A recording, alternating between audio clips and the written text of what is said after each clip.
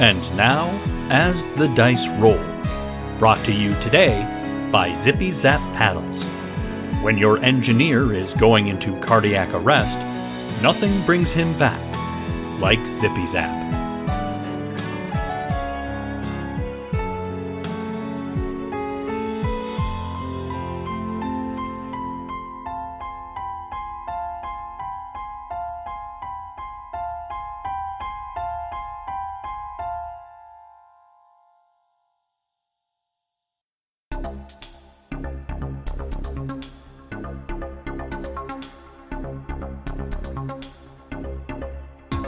Hello, Cautious Optimism. Aurora Borealis Shand. A human woman. I'm not interested in selling this ship. She has a huge smile on her face. She's very important to me. Hank Crawford. Engineers. Bad news, good news. Bad news, fuel leak. Coming and going from the spaceport. Good news, I found duct tape. Cayenne Brunt. A Mator. I am a doctor. A 9-foot-tall, 4-armed creature. I don't care if they call me, hey you, just let me do my job. Rico. Humanoid. I'm observing you. Cat person. It's for science. Toss. A slimy, gelatinous... what are you hauling? Goo thing. Thank you, Cautious Optimism. Welcome to the station.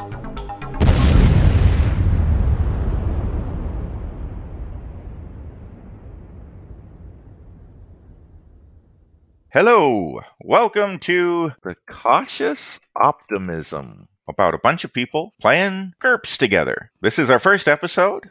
We're going to have a lot of fun, and I hope that you, listeners at home, have a lot of fun as well. So my name is Todd. I am the co-host of a podcast called Nerdberg Review, where we talk about video games. I'm going to be the GM, and I selected the GURPS system because it is very flexible, and you can do a lot of different things with it. You can play in any setting, including outer space, which is where today's adventure is going to take place. And I am useless without a party of players to play with, and I have 3 great people here to play with us. First, let's start with Joe. You want to introduce yourself, Joe? Yeah, definitely. My name is Joe Hogan. I am one of the co-hosts of the Geektitude podcast, and I have made many, many characters with GURPS over the years, but never actually played a game with them. So I'm really excited to figure out how to actually use the characters that we have created. I'm excited to see what you do with your character, too.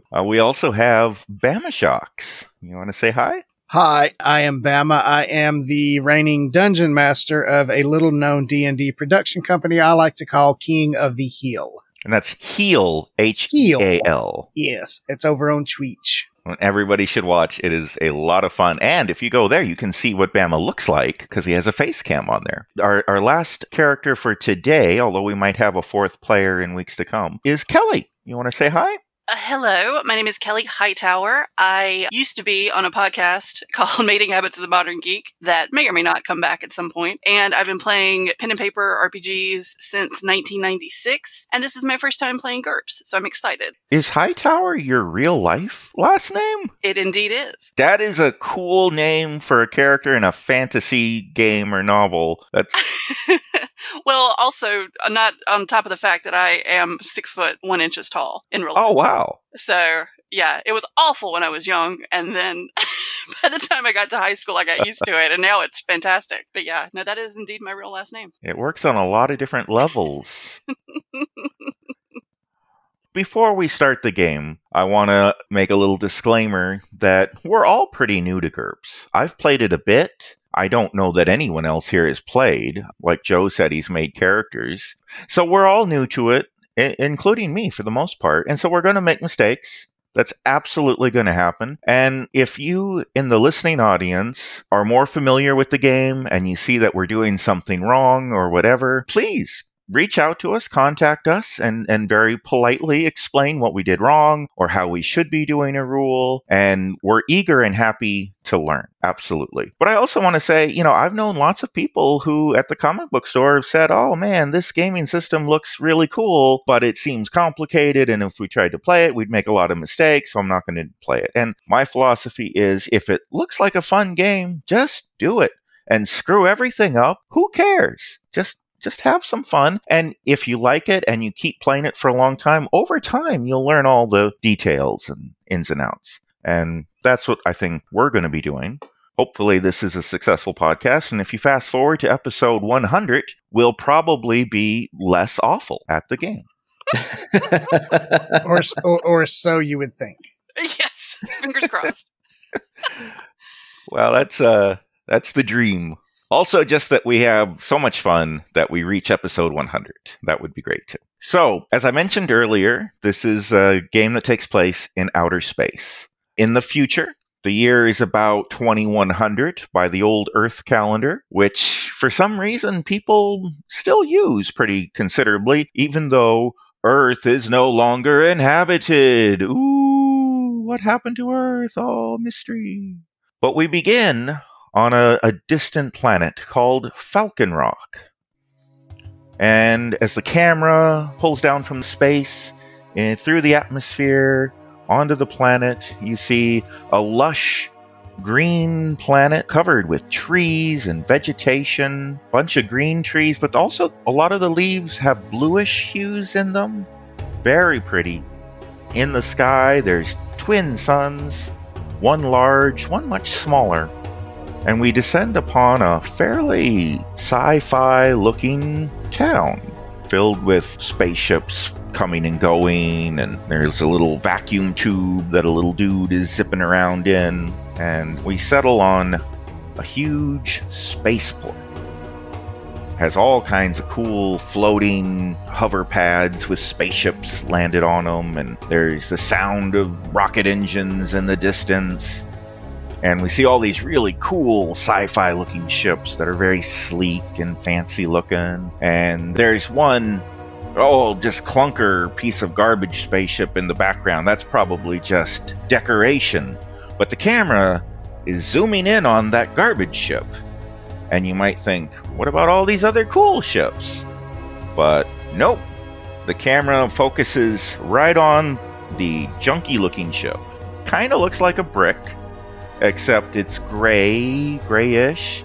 It's got a lot of pipes and things on the outside of it that don't all look like they're hooked up anymore. Some might be dangling off. There's a bit of smoke coming out of one seam that doesn't seem quite right. And staring at the ship is a human woman, and despite its ugliness, she has a huge smile on her face. Kels, do you want to kind of tell the audience what your character looks like? So, my character is a human woman, as you said earlier. She is, you would say, attractive, long brown hair, blue eyes. She's wearing a gray flight suit. Looks like she is not in formal or business sort of mode. You could tell she has moved some boxes in her day, is used to manual labor, but she's looking at the ship pretty happily and adoringly. And yeah, that's it. She's excited. All right. Well, as she stares happily at this ship, a human man wearing formal business attire walks up to her, and he calls out, "Rory? Rory, is that you?" That's me. Hi, how are you? He sticks out his hand for a handshake. She shakes it. Hi, I'm Evan Long. I am Peter Shan's lawyer, and terrible tragedy about but I am the executor of his will, and I see you've already noticed the ship. Yes. I had a pretty good feeling that this is what we were going to be meeting for, or I hope at least. Have you been on it before? Oh yes, I spent many months on this ship. It's she might not look like much, but she's good and she's sound, and she's very important to me. Well, that's great, because as you know, Uncle Peter had a lot of wealth and valuables, and he's not giving any of them to you, but he is giving you this ship. And I would disagree. I would say that this is the most valuable thing that my Uncle Peter ever owned. good. I'm glad you feel that way. Now, here I have the legal paperwork and everything here. Feel free to read it over if you'd like. But basically, it just says that you're getting the ship. You're going to be the sole owner of it, all that jazz. And when you're ready, just go ahead, press the red button here in the corner, and please speak your full legal name. That will sign the form and hand ownership over to you. I take the papers and fold them up and put them in my back pocket, and I press the button hurriedly. Aurora Borealis Shand. And there's a little beep, and then a little gold seal kind of appears on the form to indicate, that it's been signed and notarized and everything. And he takes it. I guess it wouldn't be notarized. The lawyer can't notarize his form. Anyway, in this space world, everything's on the up and up, so no worries. He takes the pad away from you and says, "Very good. It's all yours, I guess." And he looks around and says, "Okay, well, have a good day. I'm going to go somewhere nice." He starts to walk away, and as he's leaving, a life form is approaching you. This is I've been trying to come up with a cooler way to describe this, but the best thing I can come up with is imagine Big Bird, except wearing overalls, like blue overalls and a dashing cap. But basically, a really tall bird life form approaching. Have I ever seen this sort of life form before? Am I familiar with what it is? In fact, you have. This is an avian, and they are the native species on Falcon Rock, this planet. So they're very common around here. He walks up to you and says, "Squawk! Hello! Hello. Hello. Is this your ship?" It is now. Oh, that's very good. That's very good. Now, I am the owner and proprietor of this shipyard. I am Gorbla. And now that this is legally your ship, I'd like to discuss business opportunities. I already have several people interested in buying various pieces and components of the ship.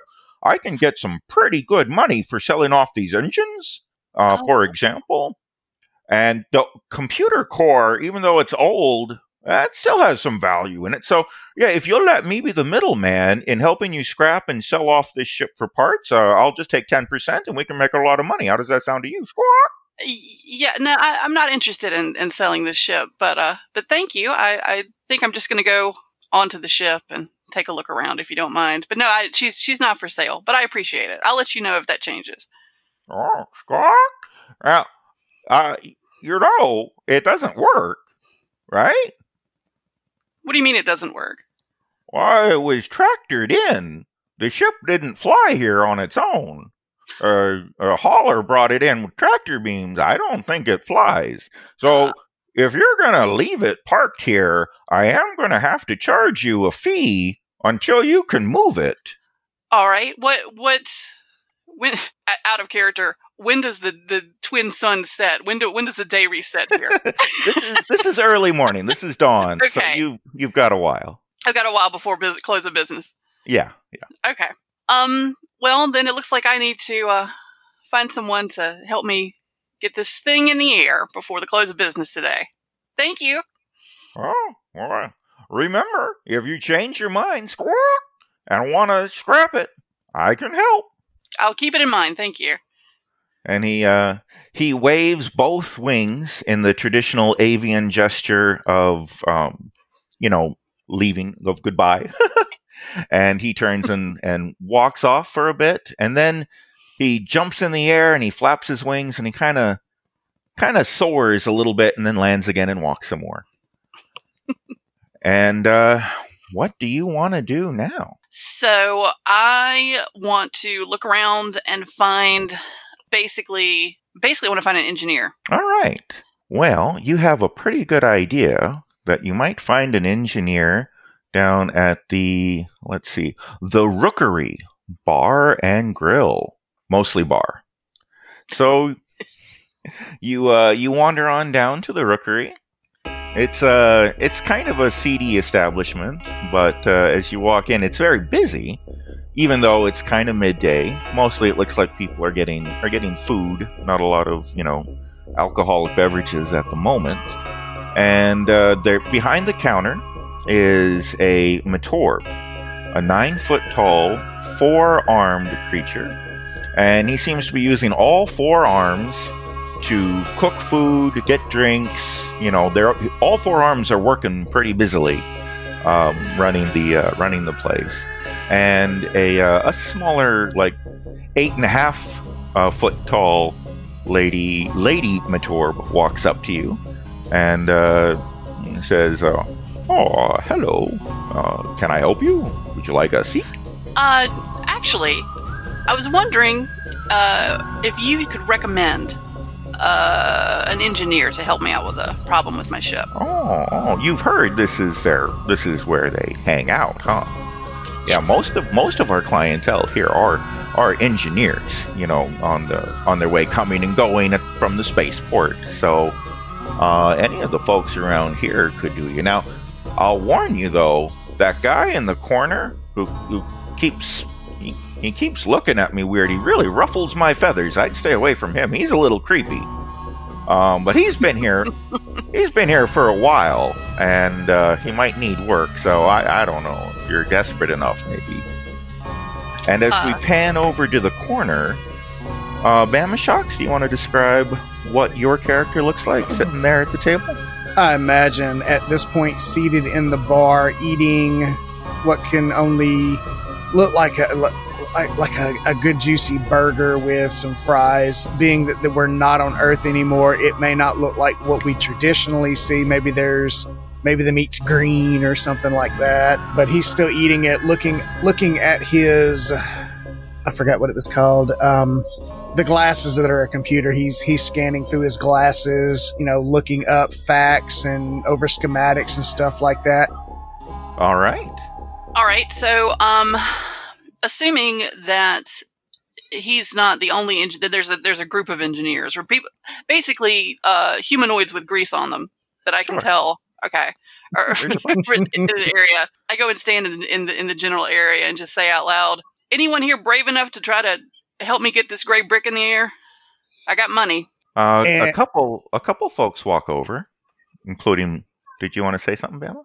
I was gonna say from the corner, not taking my eyes off of my meal and saying that's gonna depend, young lady. Are you looking for someone who knows what they're doing or someone who pretends to know what they're doing?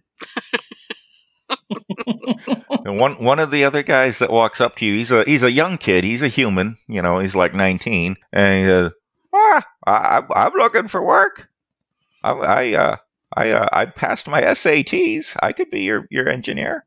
Do your parents know where you are, son? No, I'm skipping town. So I scanned. Is anybody else other than everyone else is that was interested at first is kind of saying what is her ship? Oh, it's that old clunker, and they're like, never mind. So I go over to the engineer scanning and enjoying his meal. So you think you know enough to be able to get her up in the air? He slides his glasses down his nose, looks at her. Does a bear poop in the woods? I mean, come on. So I extend my hand. Rory Shand. And he goes to shake her hand, realizing he's got French fry grease on it, wipes it off on a nice little napkin and says, Hank Crawford, pleasure to make your acquaintance. Can you, think you can get her up there before the end of business today? I don't want to have to pay a lot of lot fees. Well, I saw her when they brought her in on the tractor beams. She's in, I'll say rough shape, but I mean, surely we can get her mobile. She may not be space worthy, but we can get her mobile, I'm sure. All right. Well, I'll be at the ship waiting when you finish your lovely meal here. He looks at what's left on the plate, thinking about the challenge in front of him, and he's excited to tackle something of this size. And how is money traded around here? Digitally, paper? What are we looking at? It's mostly done digitally. Everybody has a little card they carry around, And the currency is called a Lopsy, LOPC. Okay. And I imagine this is all tracked through thumbprints or something like that. Yeah, exactly. The waitress has probably left the pad behind, so he puts his thumbprint on there and adds her a nice little tip on there and says, "Well, I'd be ready to go now, Miss Rory, if you're ready." Sounds good to me. I will need to stop by my shop and pick up my gear if we're going to get anything going quick enough, though. Okay. All right. So it sounds like you guys are heading out. Now, as you stop off at your shop, Bama, do you want to kind of describe what is your shop like? Oh, it's not as much a shop as it is a rented hole in the wall. Like probably, like a 10 by 10 storage unit, probably. With, Okay. Scattered remnants of projects past, different parts of robots and computer equipment, that kind of thing. But near the front door, he's got 2 sets of dollies. One is his welding equipment, and the other is going to be his tools and a backpack. So your tools on the dolly, is this like some fancy floating hover dolly or an old school dolly on wheels? I'm going to say for the time period and everything like that, it's probably a hovercraft. Okay. A cool floating dolly. Yeah, that way weight is not as much a hindrance as trying to pull 2 dollies, so. Yeah. And this is an audio show, so special effects aren't an issue. Let's make everything floaty. Absolutely.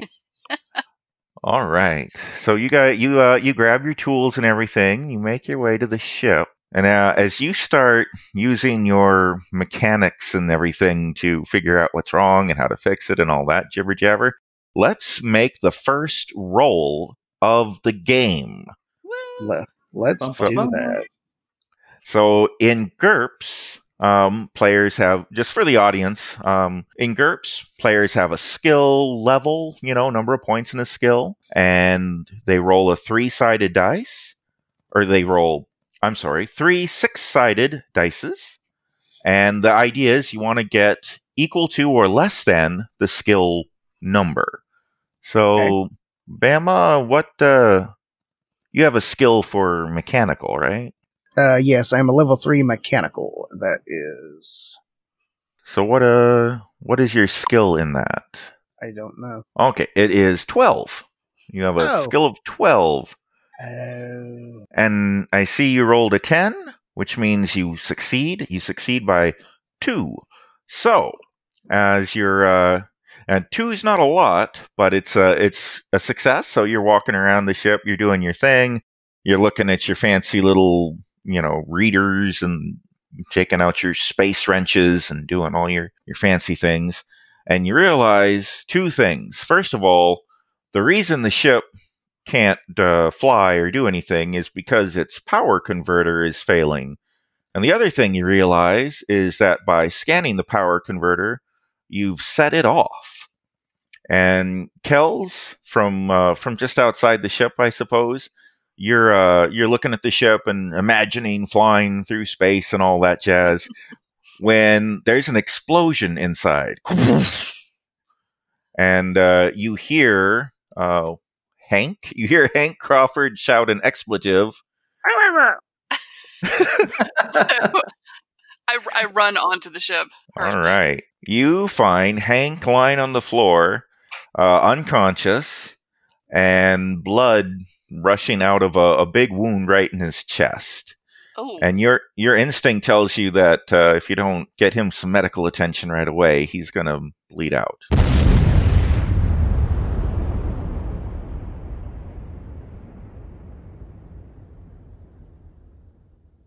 Halfway through the episode, and we've already blown up a crew member.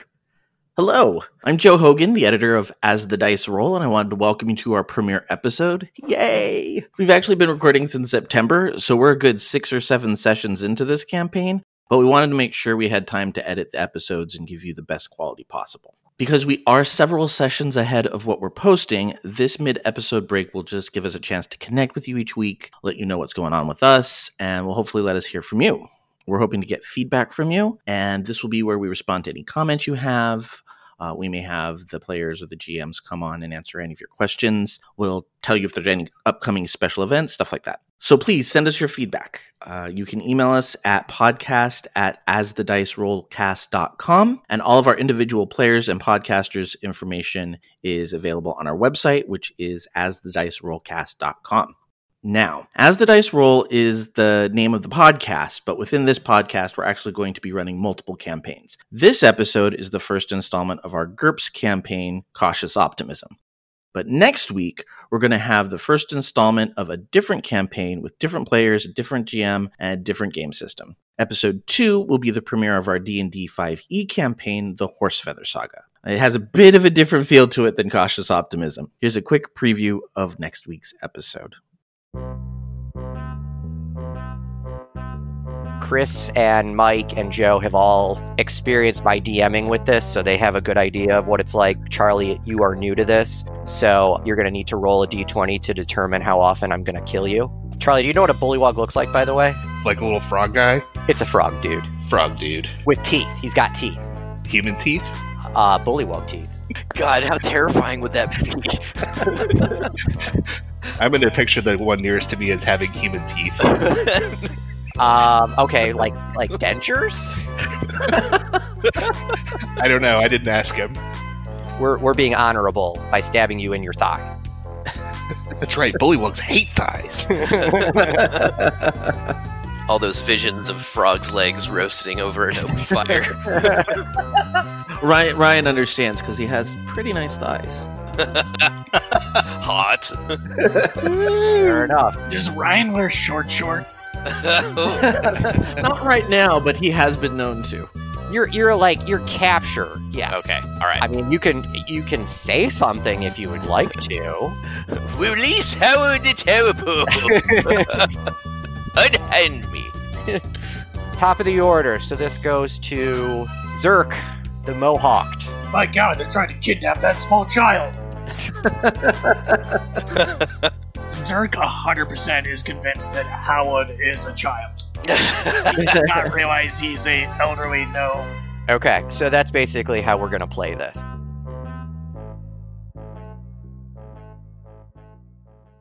So, as you can see, both campaigns are very different, but both are a lot of fun, and we really hope you enjoy them because we've had fun creating them. We're going to go do a quick commercial break, and then we're going to come back to Act 2 of the premiere episode of Cautious Optimism. When toxic culture has you down, when you're just looking to laugh and have fun, kick back and enjoy watching a video game, or just make some new friends, it's time to visit the Geek to Geek Media Network, a community of podcasters, streamers, and bloggers. Well, more of a family than a community. All dedicated to geeking out about the things we love. Things like video games, Star Wars, comics, movies, K-pop, Disney Plus, Keanu Reeves, new, or whatever our community decides is the next best thing.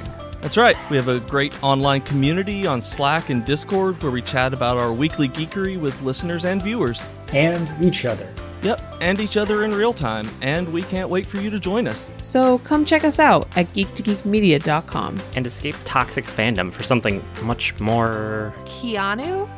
Yes, Keanu.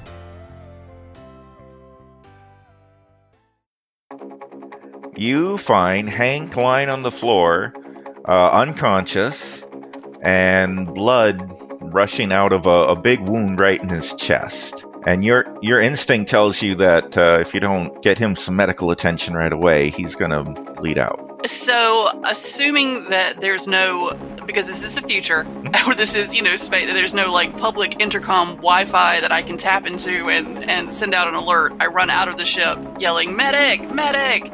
All right. Two of the dock workers there, both avians, both bird people and overalls and stuff, run over and they run inside the ship, and because they can tell obviously from the smoke and everything where the problem is, and they pull out your friend Hank.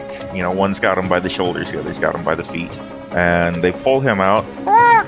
You need to get him to the clinic. Squawk! Right away. Squawk! So they go ahead and they grab him. I guess they just grab him with their talons on their feet.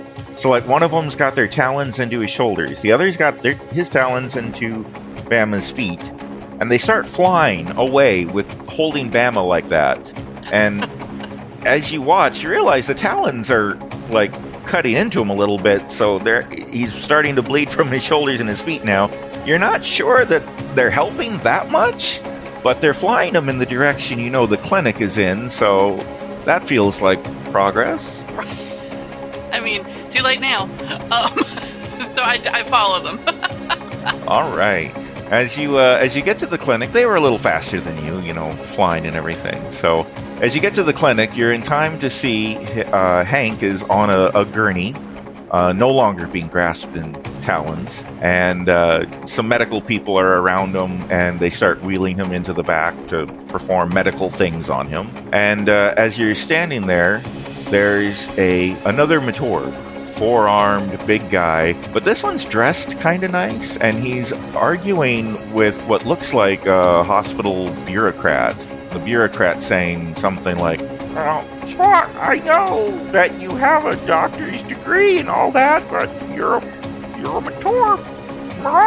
You gotta use all your brains to work your four arms. There's no brains left to do doctor things. Sorry, you can't work here." And the dejected-looking, possibly angry-looking Matorb is played by Joe. Do you want to describe your character, Joe?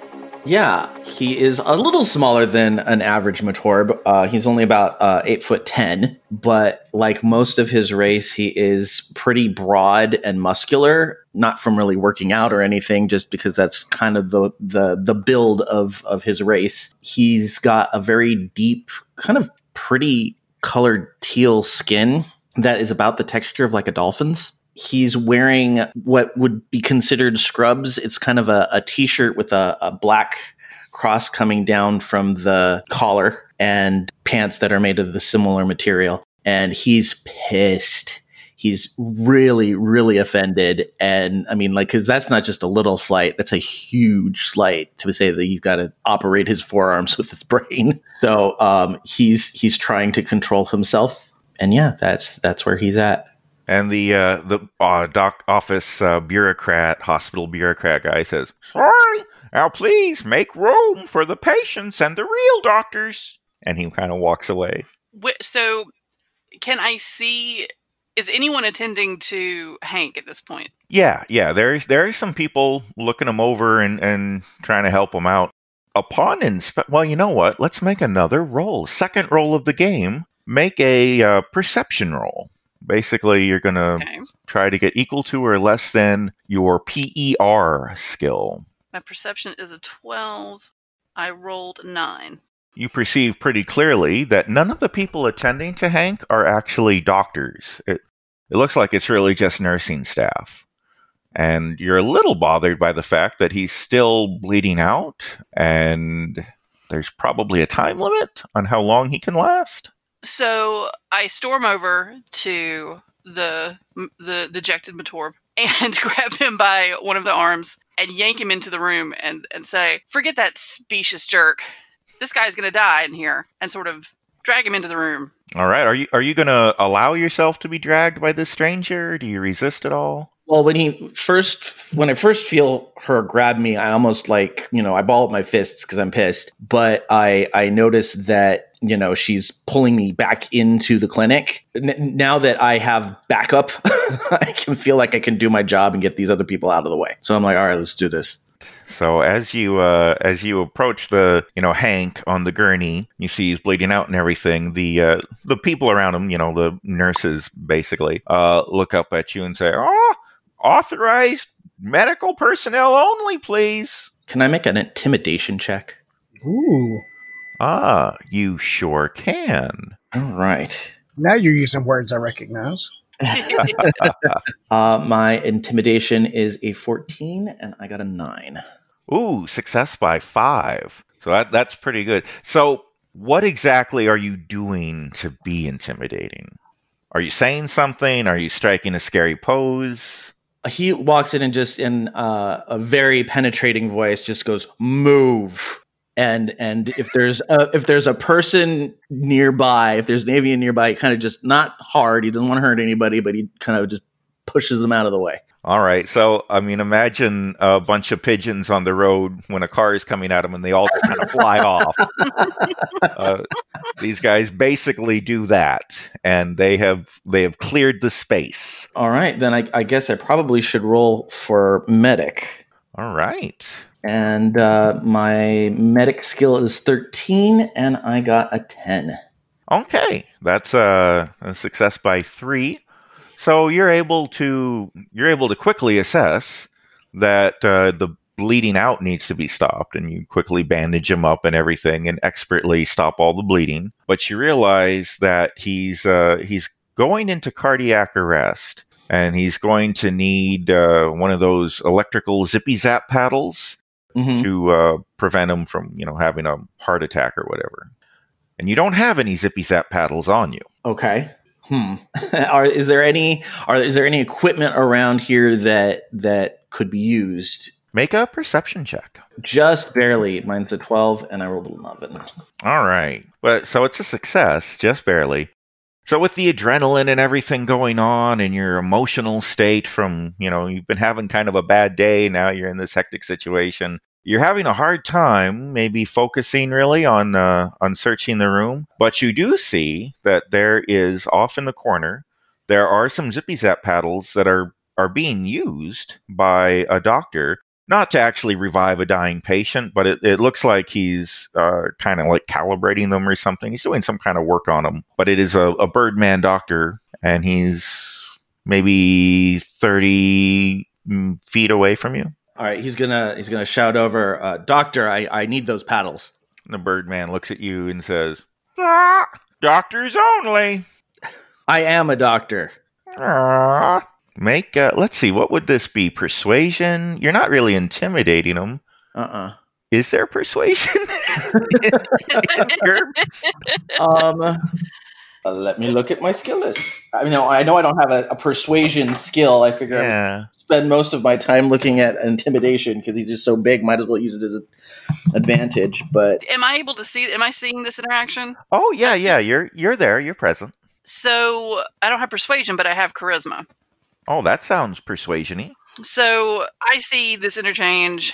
I go over to the bird doctor with the paddles. Let me get my thing up here to roll. And so I using my charisma, I go, listen, we're kind of on a time crunch here. I've hired this man to fix my ship, and it blew up, and I feel like I'm potentially liable if he, dies. So if I could just, and as I'm saying this, I'm just kind of taking the paddles out of his little hands. If I could just take these, that would be fantastic. Thank you so much for understanding. You really helped us out here a lot. This has been great. I see you rolled an 8. What is your charisma again? I don't know what my charisma is. I didn't get that far. I bought charisma. It's an advantage. So I don't know what number that puts on it. Okay. Because it's not a skill. We went a lot farther without having to look up anything in the rule book. I thought we would. No, don't apologize. It's all part of the game. So I see on your sheet you have 5 for charisma. That's how many points it costs. Yeah. So I've looked it up. It says charisma, you have a natural ability to impress and lead others. Anyone can acquire a semblance of charisma through looks, manners, and intelligence. But real charisma is independent of these things. Each level gives a +1 on all reaction rolls made by sapient beings. +1 to influence. We need to make a reaction roll, maybe. Influence rolls, I think, under at page 359 of your campaign book, I think. Yeah, 359 is what it says in the book. All right. Yeah, that's the basic set campaigns, which is kind of like the DM guide. Mm-hmm. I don't know that the players need it, but if you wanted to pick one up, that would be fine, of course. Then there'd be more people looking up all these complicated rules. Let's see. An influence roll is a deliberate attempt to ensure a positive reaction from an NPC. Well, that sounds like what we're doing here. Diplomacy, fast talk, intimidation, all these other things. But there must be a base stat that we add those modifiers to. I'm guessing it's will, but I don't know for sure. I mean, will makes sense, but I think IQ might work too if you're... Well, both of those are the same number for me, so... Oh, good. Well, that makes things easier. Right. Let's see. If you win, you get a good reaction. Good role playing, Bama. While you're bleeding out right now. You're doing a great job. Well, I mean, I'm a cardiac arrest. I don't really know how to play that part, so I'm just kind of winging it. Okay, well, just for the sake of moving on with the game, let's go ahead and use your will plus your 5 charisma points, which is 17. So really, as long as you don't roll a 3, which is a critical failure, you're probably going to make it. Of course, if you get an 18, 3 is a critical success. 18 is a critical failure. So yeah, as long as you don't get an 18, you'll be good. Right. Well, good. Oh, is that your 8?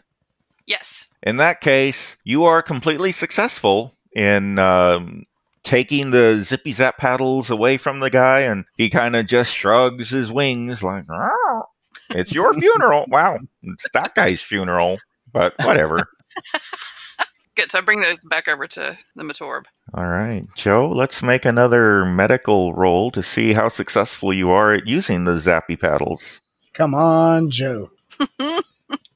Ooh, close. 12 with a skill level of 13.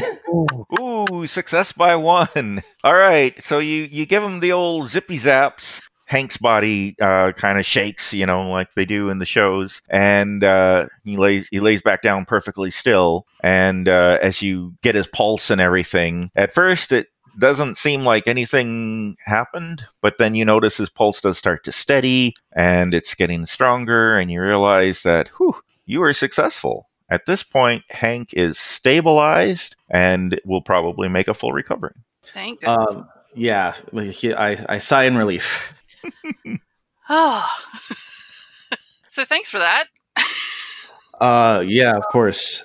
He starts to pick up his stuff. He had a large framed backpack that basically holds all his meager possessions, and it's got like a ballistic helmet kind of hanging off of it, and he lifts that up and starts to walk out. So you just traveling the galaxy trying to get a meager job in clinics, or what's your story? I've never seen a Matorb doctor before. Yeah, nobody has, and unfortunately that's part of the problem. Nobody thinks that we have the intelligence to be a doctor, but I have my license through the League of Planets, and does me a lot of good, though. Huh. Well, if you're looking for a way off the planet, and you can help me keep this engineer alive, you can catch a ride with us if you want. He's like taken very aback, and he's like, "Well, I would appreciate that greatly." Good. Tell me where I can find power converters on this planet, if you know. I don't exactly know, but I'm assuming there's a bazaar or like merchant district somewhere around here. Great. How soon can this guy go? How soon can we get on out of here? How bad is he at this point? At this point, he's not going to be able to walk for a little bit. But if you got him some kind of a hover wheelchair, he'll probably be conscious in about an hour or so, you would guess. And if anybody out there knows anything about real medicine and I'm doing it all wrong, I apologize. I don't know doctor things, so we're just making it up. Okay, it's sci-fi. It doesn't have to be real. Right. Exactly. It's outer space. For some reason, the name of defibrillators was lost around mid-century. We now call them shocky thingies. See, the bird people on this planet can't pronounce defibrillator with their beaks, so yeah, that makes sense. We're going with that. I think I'm very suspicious of these bird people and their abilities, since the doctor was standing in the corner fixing the shocky thingies and not actually working on the patient. So right. I feel fully justified in placing him on a hover gurney and taking him out with us. So the party of 3 brave adventurers are heading to the shopping district. I believe that would be 2 brave adventurers, 1 almost corpse. Well, it sounds like any Dungeons and Dragons group I've ever played with. Yep. Look, all I need you to do is point at what a power converter looks like. Which one you want?